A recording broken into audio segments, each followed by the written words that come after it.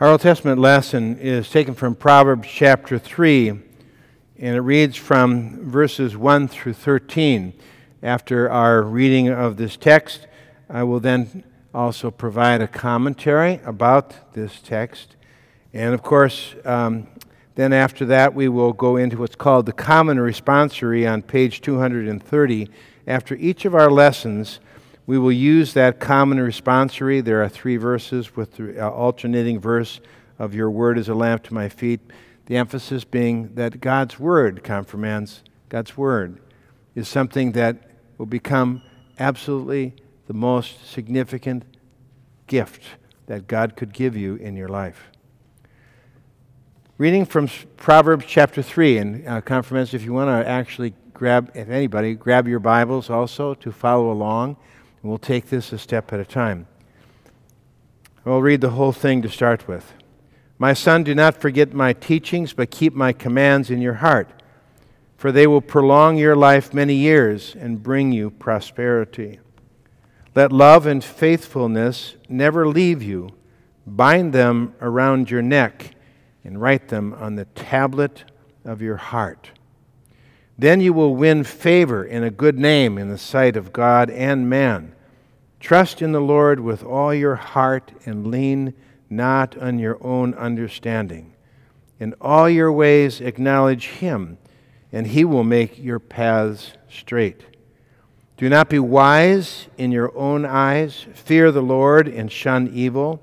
This will bring health to your body and nourishment to your bones. Honor the Lord with your wealth, with the first fruits of all your crops. Then your barns will be filled to overflowing, and your vats will brim over with new wine. My son, do not despise the Lord's discipline, and do not resent His rebuke, because the Lord disciplines those He loves, as a father the son He delights in. Blessed is the man who finds wisdom, and the man who gains understanding." Let's take a look at that first verse. "My son, do not forget my teachings, but keep my commands in your heart." You know what that means? That means that this confirmation instruction has got to go from this part of your body into this part of your body. It is something that you are to love, and I know that when you go through your confirmation instruction, and you got to be there every Tuesday, and the pastor expects you to be there every Sunday, and you've got to memorize, and you got to take a test, and you got to write a paper, and then you got to stand in front of all those people, and you got to have to confess your faith. All of that is like, it's all up here, and then when you grow up, you got to put it all down here. You got to love it more than anything else. He tells us why. He says, because they will prolong your life many years and bring you prosperity. He goes on to say in verse 3, "Let love and faithfulness never leave you. Bind them around your neck and write them on the tablet of your heart." That word love there is translated a number of different ways. Mercy and truth. You remember how Jesus said? He said there that mercy is the most important thing, but it doesn't mean anything if you don't know how to be merciful, why to be merciful. What is the truth that you've been taught that's the truth above all truths? That God has loved you and given His own Son to die for you. He has had mercy on you. That's true. And now He wants you to have mercy on those who are around you. Every time you see somebody make the sign of a cross, and that's okay for us as Lutherans to do that, I want you to think about how it is that God gave you His mercy, and how it is that you should give that mercy to those who are around you.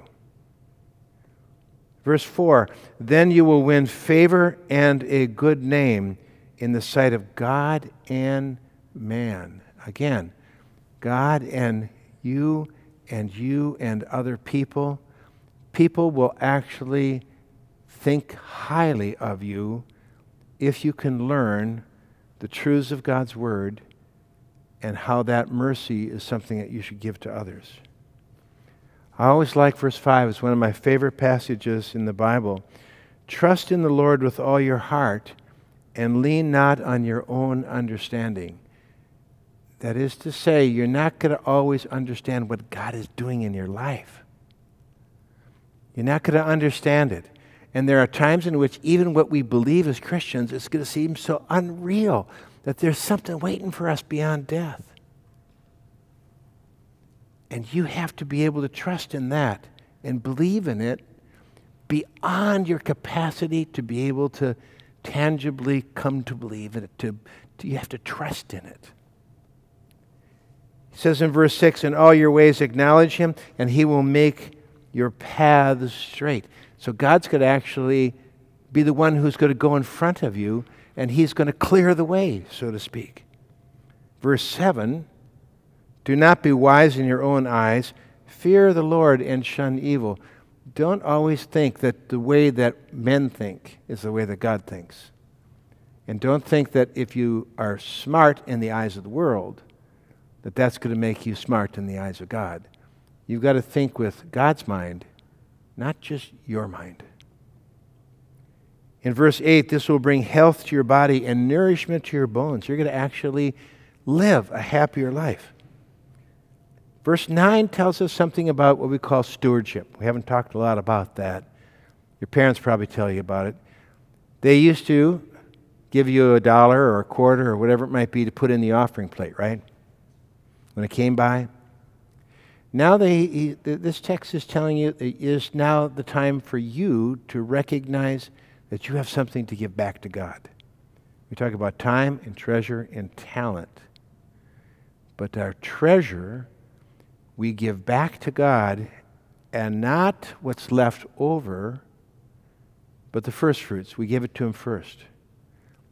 We give him our time, not what's left over or when we can fit him in, but the very first thing, the unchangeable thing, the thing that we give to him before we give to anybody else, including our parents and anybody else in the world. We give it to him. And that's what worship is. He says, honor the Lord with your wealth and with the first fruits of all your crops. Then your barns will be filled to overflowing, and your vats will brim over with new wine. Meaning, God's going to be the one to prosper you. But what we want to do is we want to honor him first. Then in verse 11, it's going to be a reality here, you guys. There is going to be times when you're going to feel God's chastisement. That means God's discipline. You've had parents and grandparents who probably they have taught you, and they have disciplined you, and they have sent you to your room. When I was growing up, we had this thing called a stick, and sometimes that stick was there for the purpose of teaching you something you may not understand. And he uses the same word here.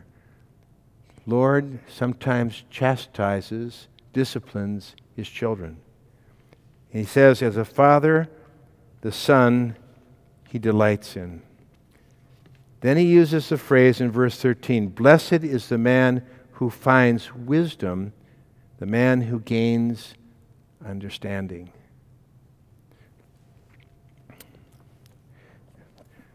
We turn to our responsory.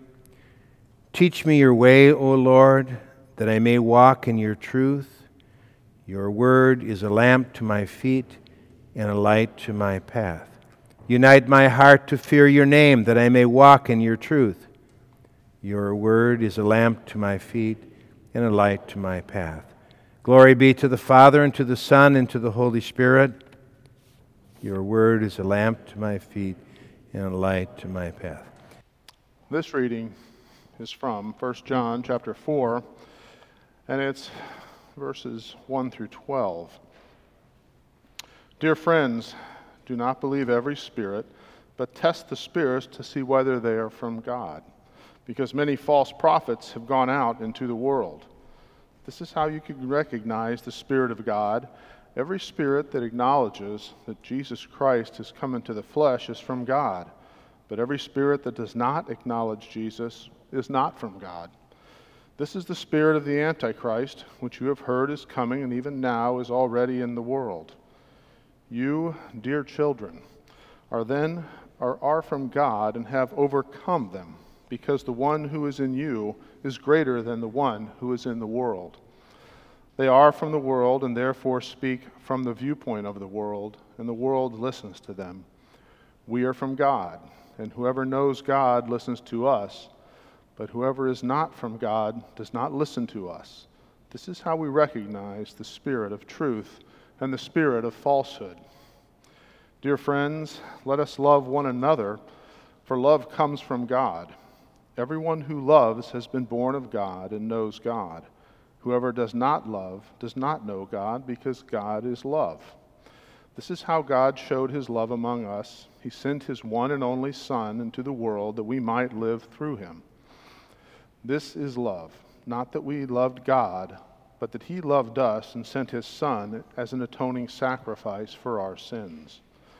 Dear friends, since God so loved us, we also ought to love one another. No one has ever seen God, but if we love one another, God lives in us, and his love is made complete in us. And John, in this lesson, he's writing to the church, and the church is experiencing some difficulties. And these difficulties are false teachers, not that have come from outside the church, but people from inside the church that have left the church and aren't following Christ. And so he's telling them how to know these spirits. And these spirits of the Antichrist, it later tells us that God is in you, and God is not in them. And these spirits are going to cause temptations. And you have to test these spirits. Do they believe that God is man? That God came to earth? That God entered this creation? That God died for your sins? This is how you recognize the Spirit of God. Every spirit that acknowledges that Jesus Christ has come in the flesh is from God. But every spirit that does not acknowledge Jesus is not from God. This is the spirit of the Antichrist, which you have heard is coming, and even now is already in the world. And then he goes on in verse 4 and says, you dear children. He wasn't writing this to a bunch of 13, 14, 15-year-olds back then. He was writing this to all the people of the church. We are all children to God. And we're supposed to test and know who we're up against. And you guys, and all you guys, are going to be up against everybody that would tempt you away from this faith. Everybody that would say, hey, come here, we ought to go do this. And you can fill in what this is. You might get to college, it might be, let's go to this party. You might have a boyfriend or girlfriend later who says, hey, you know what? We're off here at school, we just ought to live together for a while and see how it works. And you're going to be tempted by these spirits that are not of God. So you have to be able to recognize who they are and what they are, and if they truly believe in Christ and what he has done. Does love tempt us? Does love tempt us? If God is love, does God tempt us? No. God does not tempt us. He sometimes allows us to be tested, but he does not tempt us. God loves us. God loves us so much that he has given his Son. And that's what we are to put our faith in and believe. Dear children, you are from God and have overcome them, because the one who is in you is greater than the one that is in the world. This one that is in you, Christ in you. Pastor talked about making the sign of the cross and how it doesn't seem a very Lutheran thing to do. But in your baptism, you stood back there, and the sign of the cross was made upon your forehead and upon your heart. To mark you as redeemed by the one crucified. To mark you as one that belongs to Christ. And when you are confirmed, sign of the cross be made upon you again. And at the end of a service, every week, you hear the Aaronic blessing, and the sign of the cross is made upon you and the entire congregation to mark you as one crucified. That mark you as one belonging to the one that's been crucified. And that is your marking that you are in Christ. It's good to do that, to remember that when you say your prayers and in church. They are from the world and therefore speak from the world and from the viewpoint of the world, and the world listens to them. Many of your friends will be of the world, and many of your friends will listen to those of the world. And you've got to be different. You've got to be of Christ. You're just, all of us, we're just passing through this world. We really are aliens. Christ was an alien to this world. He came into creation, he'd born a man, and he left this world after being crucified. And we will leave this world too one day when we die, but we will have eternal life in heaven because of Christ.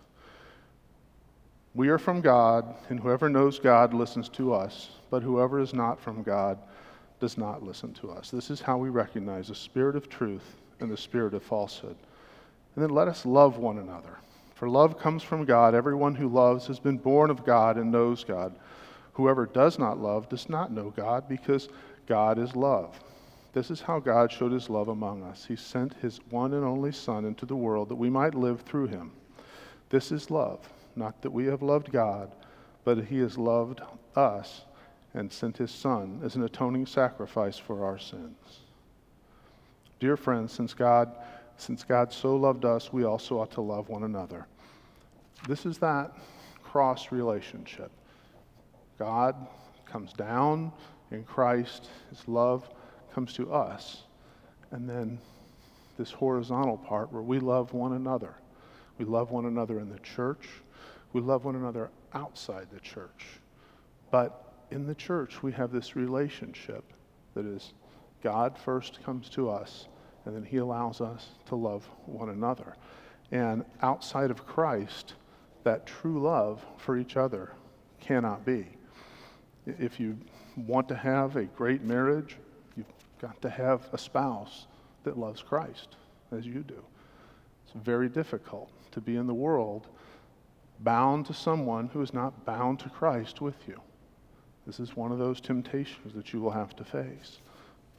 And you do face these, and Christ gives you the strength. No one has ever seen God, but if we love one another, God lives in us, and his love is made complete in us. All the love you have in you comes from Christ. All the true love you had comes from God. The world thinks it has love, but unless it knows Christ, that's impossible. It's a false love for the things that the world loves. But you have the love of Christ that gives you a perfect love and a forgiving love and the ability to love one another. Continue with our responsory. Teach me your way, O Lord, that I may walk in your truth. Your word is a lamp to my feet and a light to my path. Unite my heart to fear your name, that I may walk in your truth. Your word is a lamp to my feet and a light to my path. Glory be to the Father, and to the Son, and to the Holy Spirit. Your word is a lamp to my feet and a light to my path. Our Holy Gospel is taken from Mark chapter 10, and it reads from the 17th verse in this way. As Jesus started on his way, a man ran up to him and fell on his knees before him. Good teacher, he asked, what must I do to inherit eternal life? Why do you call me good? Jesus answered, no one is good except God alone. You know the commandments. Do not murder, do not commit adultery, do not steal, do not give false testimony, do not defraud, honor your father and your mother. Teacher, he declared, all these I have kept since I was a boy. Jesus looked at him and loved him. "One thing you lack," he said, "go sell everything you have and give to the poor, and you will have treasure in heaven. Then come follow me." At this the man's face fell. He went away sad because he had great wealth. Jesus looked around and said to his disciples, "How hard is it for the rich to enter the kingdom of God?" The disciples were amazed at his words, but Jesus said again, "Children, how hard is it to enter the kingdom of God? It is easier for a camel to go through the eye of a needle than for a rich man to enter the kingdom of God." The disciples were even more amazed and said to each other, "Who then can be saved?" Jesus looked at them and said, "With man this is impossible, but not with God. All things are possible with God." And Peter said to him, "We have left everything to follow you." "I tell you the truth," Jesus replied, "no one who has left home or brothers or sisters or mother or father or children or fields for me in the gospel will fail to receive 100 times as much in this present age, homes, brothers, sisters, mothers, children, and fields, and with them persecutions, and in the age to come, eternal life. But many who are first will be last, and the last first." You may be seated.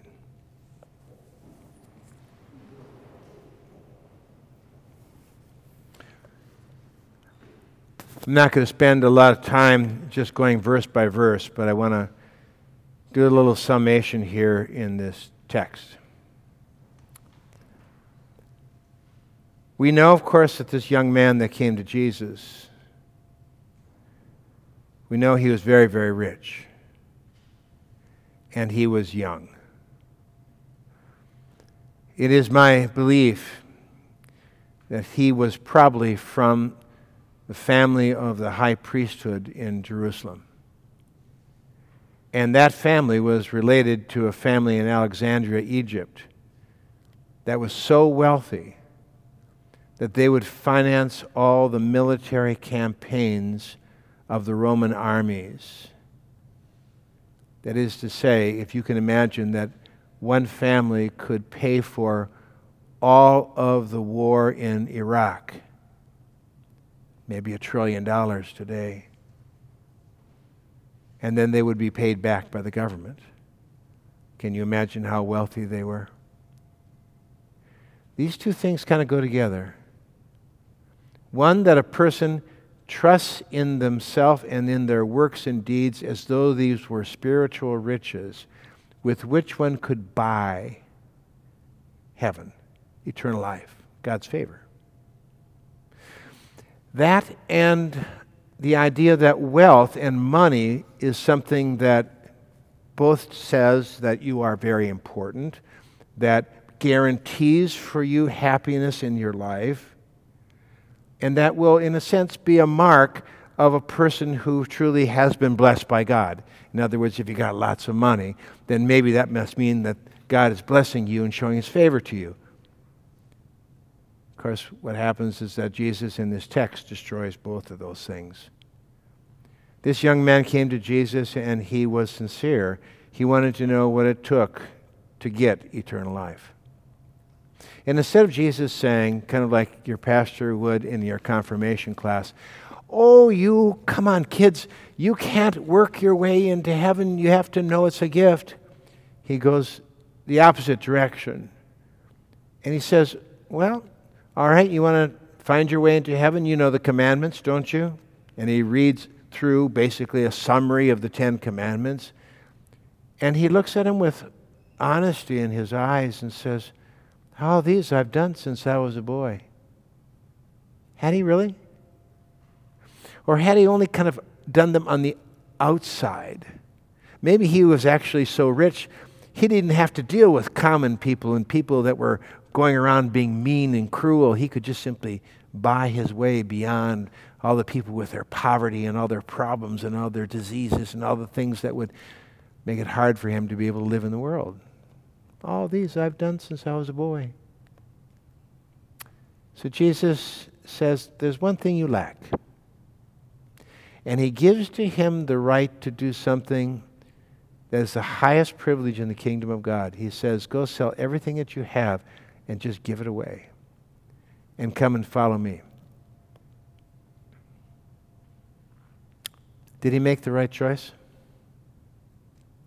Being rich in this life, but giving up the opportunity to enter into eternal life? I think you're going to be faced with the same problem. It isn't going to be that you're going to be faced with giving up $1 trillion. Sure, it would seem like it would be really hard. But how about just your free time? How about giving up the accolades of being a famous person, a famous athlete, or a famous writer, or being a person who would make lots of money in business, and you'd never have time for God or His Word or the kingdom of God? Jesus said, you know how hard it is for a rich man, spiritually rich person who thinks that they can earn their way into heaven, financially rich, so a person thinks that their money is what makes their life important. You want to know how hard it is? It's the same thing as a camel going through the eye of a needle. Now, some people have tried to find ways to explain this, like maybe there was a door in the side of the wall of Jerusalem they called the eye of the needle, and a camel would have to really get down really low to get in. But Jesus is trying to make a statement that's so absurd. Little eye of a needle, you haven't probably seen one because you're all buying your clothes nowadays instead of making them. But the eye of a needle is that small. And they knew immediately that it was impossible for that to happen. They said, who then can be saved? Because, my goodness sakes, wealth buys you that opportunity, doesn't it? Wealth makes it possible for you to be important in God's sight. No. What do we know? That what's impossible for men, that this is only possible with God.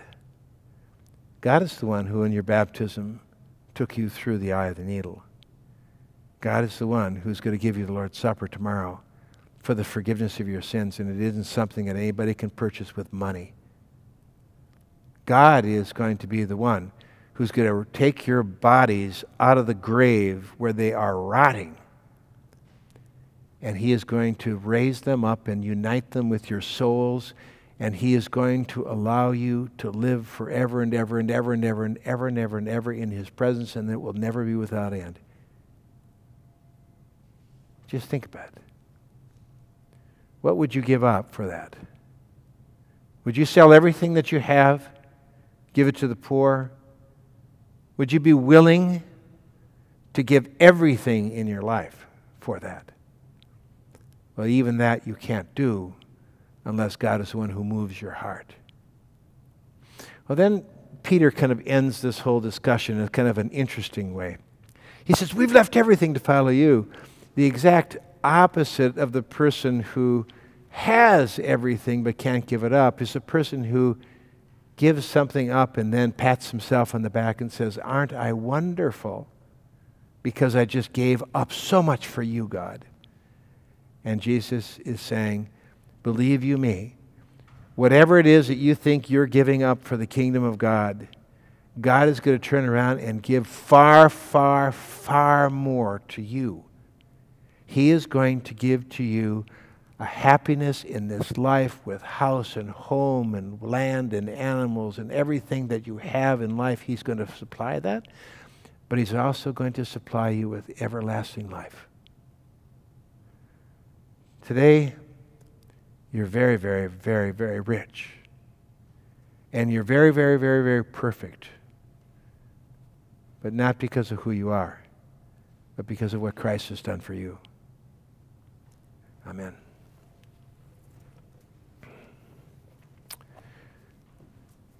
Teach me your way, O Lord, that I may walk in your truth. Your word is a lamp to my feet and a light to my path. Unite my heart to fear your name, that I may walk in your truth. Your word is a lamp to my feet and a light to my path. Glory be to the Father, and to the Son, and to the Holy Spirit. Your word is a lamp to my feet and a light to my path. I would ask the confirmands to please rise and please come forward.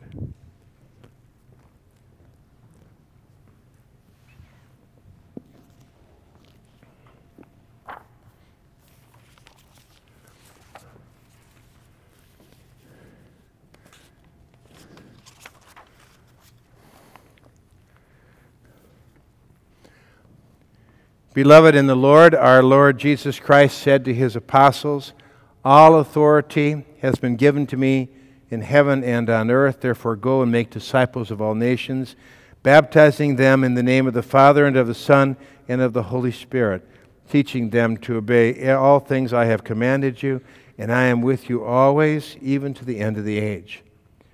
You have been baptized and catechized in the Christian faith, according to our Lord's bidding. Jesus said, "Whoever confesses me before men, I will also confess before my Father who is in heaven. But whoever denies me before men, I will also deny before my Father who is in heaven. Lift up your hearts, therefore, to the God of all grace, and joyfully give answer to what I now ask you in the name of the Lord.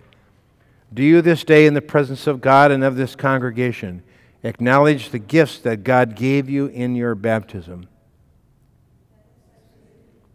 Do you renounce the devil? Do you renounce all his works? Do you renounce all his ways? Do you believe in God the Father Almighty? Do you believe in Jesus Christ, his only Son, our Lord?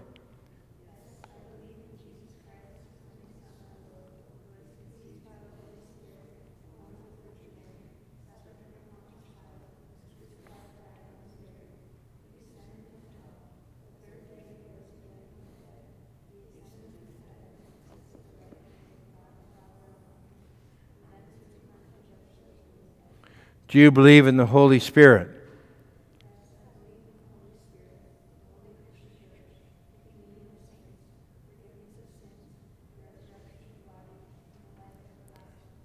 Do you hold all the prophetic and apostolic scriptures to be the inspired Word of God?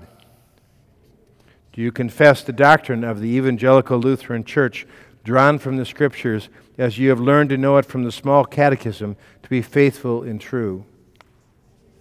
Do you intend to hear the Word of God and receive the Lord's Supper faithfully?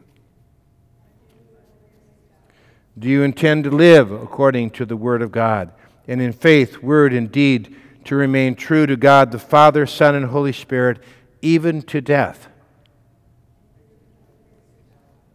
Do you intend to continue steadfast in this confession in church, and suffer all, even death, rather than fall away from it? We rejoice with thankful hearts that you have been baptized and have received the teaching of the Lord. You have confessed the faith and have been absolved of your sins. As you continue to hear the Lord's word and receive his blessed sacrament, he who has begun a good work in you will bring it to completion at the day of Jesus Christ. Amen. Kylie, please kneel. Kylie, the Bible verse that has been chosen for you is taken from 1 Corinthians chapter 1. For the message of the cross is foolishness to those who are perishing, but to us who are being saved it is the power of God. Remember these words. The cross and this message is foolishness. The world won't understand it.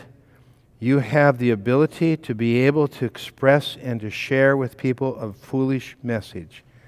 But that message is something that is going to save both you and those who hear your word. God bless you as you become for him a spokesman of his word. Thank you. Anna, please kneel. Anna, your Bible verse is taken from 2 Corinthians chapter 5. For Christ's love compels us, because we are convinced that one died for all, and therefore all died. He died for all, that those who live should no longer live for themselves, but for him who died for them and was raised again. Well, Anna, you are going to be a person who is going to be convincing to other people. And it is something that's going to compel you with something that's far more than just your own will and choice. God is going to move you to do that. You're going to have to convince people that Jesus died for them, and it's going to be easy because he died for absolutely everybody. But not everybody understands that. And so you're going to be a person who is going to tell them what they cannot understand themselves. He died for them too. Thank you. John, your Bible passage is taken from Acts chapter 20, verse 32. Now I commit you to God and to the word of His grace, which can build you up and give you an inheritance among those who are sanctified. When I say I commit you to God, that means, John, that you no longer belong to me or to your parents. It means that you belong to God. And what it is that we're committing you to is to be in charge of something.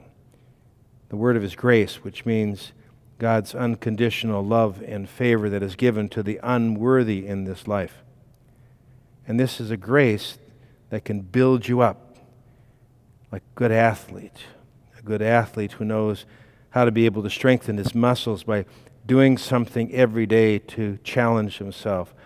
And as you keep that word, as you stand steadfast in this faith, you're going to develop spiritual muscles, John, that will make you into an athlete that's far greater than just being a physical athlete. It's something that will give you an inheritance that will lead one day to eternal life. The Lord be with you. Amen. Hayden, please kneel. Hayden, your Bible passage is taken from Matthew chapter 28, and it reads in this way. Therefore go and make disciples of all nations, baptizing them in the name of the Father and of the Son and of the Holy Spirit, and teaching them to obey everything I have commanded you. And surely I am with you always to the very end of the age. I told you, Hayden, when you made your presentation, that you had pastor blood in you. And that's what these words are. They are saying, go into the world and make disciples, teach people, baptize them, but go and get out there. And then He has a promise for us, and a promise for you. He says, I am with you always to the very end of the age, to the end of your life, to the day that Christ comes back once again. So be faithful to that pastor blood in you, okay? And bring the word to the world in which you live.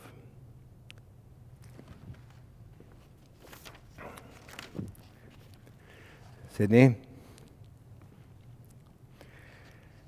Your text is taken from Romans chapter 1.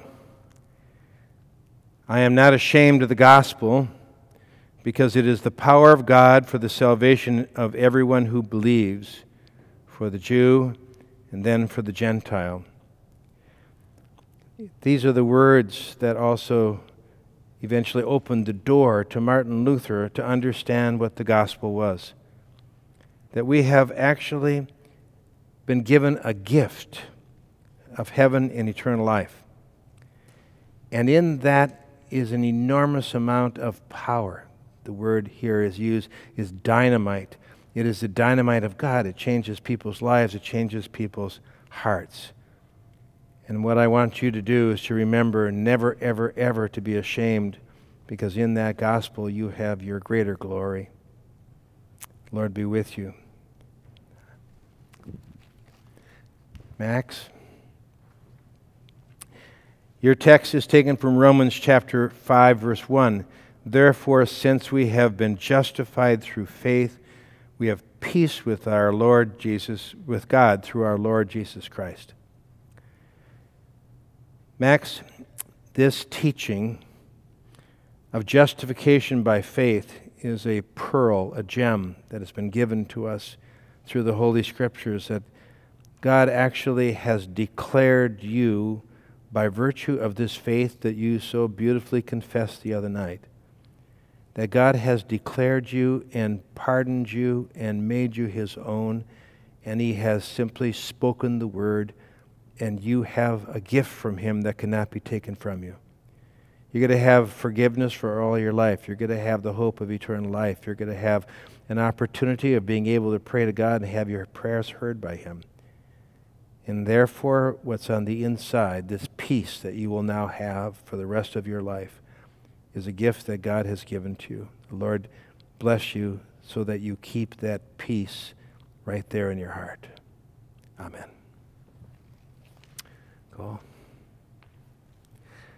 Cole, your passage is taken from Ephesians chapter 2, verses 8 to 9. For it is by grace you have been saved through faith, and this is not from yourselves, it is the gift of God, not by works, so that no one can boast. The Apostle Paul, Cole, says, you have been saved. He doesn't say you will be saved. That is to say that he has already given you something. It's kind of like having Christmas in July. You have been given your present already. The question is, are you going to use that gift as the source of your joy and your happiness as a Christian? It's not something that we look for. It's not something that we wait for. It's not something that we have to anticipate because we haven't yet got it. It's yours today. But remember, it is something that's given to you by faith, and therefore your faith has to be kept alive as you focus upon this, and every day of your life, every breath that you take is a gift from God, a gift. And when you remember that, it will keep you steadfast in this faith until the day that you meet Christ in heaven. Peace be with you. Hallie, your text is taken from Acts chapter 20, verse 32. I commit you to God and to the word of his grace, which can build you up and give you an inheritance among those who are sanctified. I would well imagine that as your parents have been saying goodbye to their children, and they commit them to what the future is going to hold for them as they go off to school, college, university, they have to turn them over. And today, tonight, tomorrow, you're going to be turned over. They're no longer theirs. You are no longer theirs. But now you belong to God and to his grace. And for the rest of your life, you are going to walk in this wonderful word of his grace that is going to keep you in all your heart and soul steadfast and safe in the hands of a gracious and loving Savior who will never leave you and never forsake you. The Lord be with you as you now enter into the world to be that person. In Jesus' name, amen. Okay, let us pray. Please rise.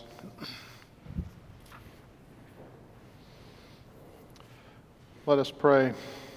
Lord God, Heavenly Father, we thank and praise you for your great goodness in bringing these, your sons and daughters, to the knowledge of your Son, our Savior, Jesus Christ, and enabling them both with their heart to believe and with the mouth to confess his saving name. Grant that bringing forth the fruits of faith, they may continue steadfast and victorious to the day when all who have fought the good fight of faith shall receive the crown of righteousness through Jesus Christ, your Son, our Lord, who lives and reigns with you in the Holy Spirit, one God, now and forever. Almighty, most merciful Father, in the waters of holy baptism you have united your children in the suffering and death of your Son, Jesus Christ, cleansing them by his blood. Renew them in the gift of your Holy Spirit, that they may live in daily contrition and repentance with a faith that ever clings to their Savior. Deliver them from the power of Satan and preserve them from false and dangerous doctrines, that they may remain faithful in hearing Christ's word and receiving his body and blood. By the Lord's Supper, strengthen them to believe that no one can make satisfaction for sin but Christ alone.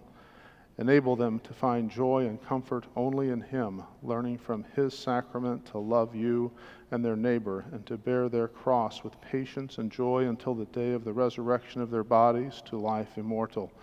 Through Jesus Christ, your Son, our Lord, who lives and reigns with you in the Holy Spirit, one God, now and forever. Amen.